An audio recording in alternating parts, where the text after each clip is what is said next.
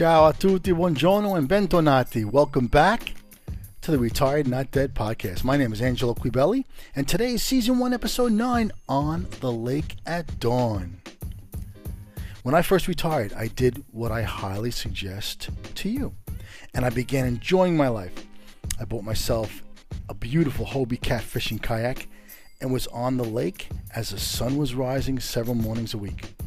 I can't fully describe for you how exciting it is to be on a calm lake as the sun is coming up, slowly warming your face, so quiet that all you hear is a Canada goose honking as it flies overhead.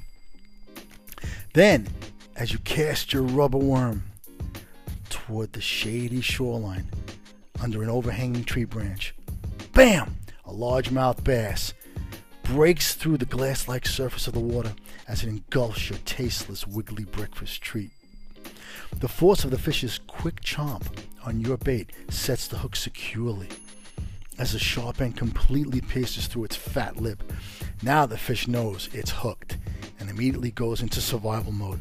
The fish dives deep down for the safety of the rocks it normally hides in. The front of your rod makes a 180-degree downward plunge toward the water's surface as if it was going to break in half.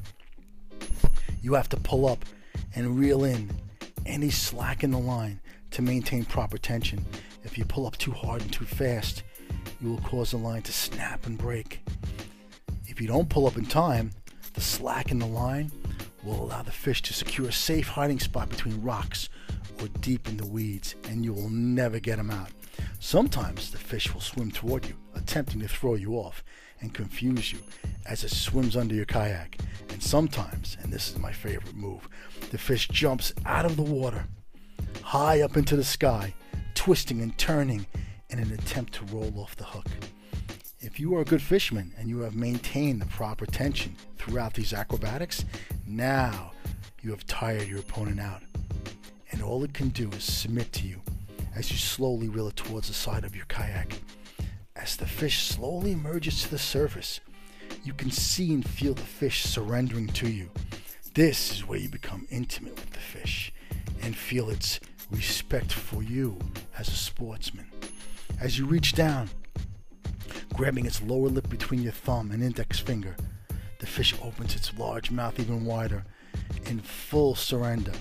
As you lift the fish out of the water, a mutual respect quickly presents itself, and you now become one with the fish. You then remove the hook from its mouth with your other hand, admiring the beautiful creature as the sun reflects off its shiny, brilliantly colored skin. Then comes a moment of truth, the moment you become one with nature. As you gently release the fish back into the water so it can live another day. This, my friends, is where the magic happens at dawn on the lake. Thanks for listening. This is Angelo Q. Ciao e buona giornata. Have a great day.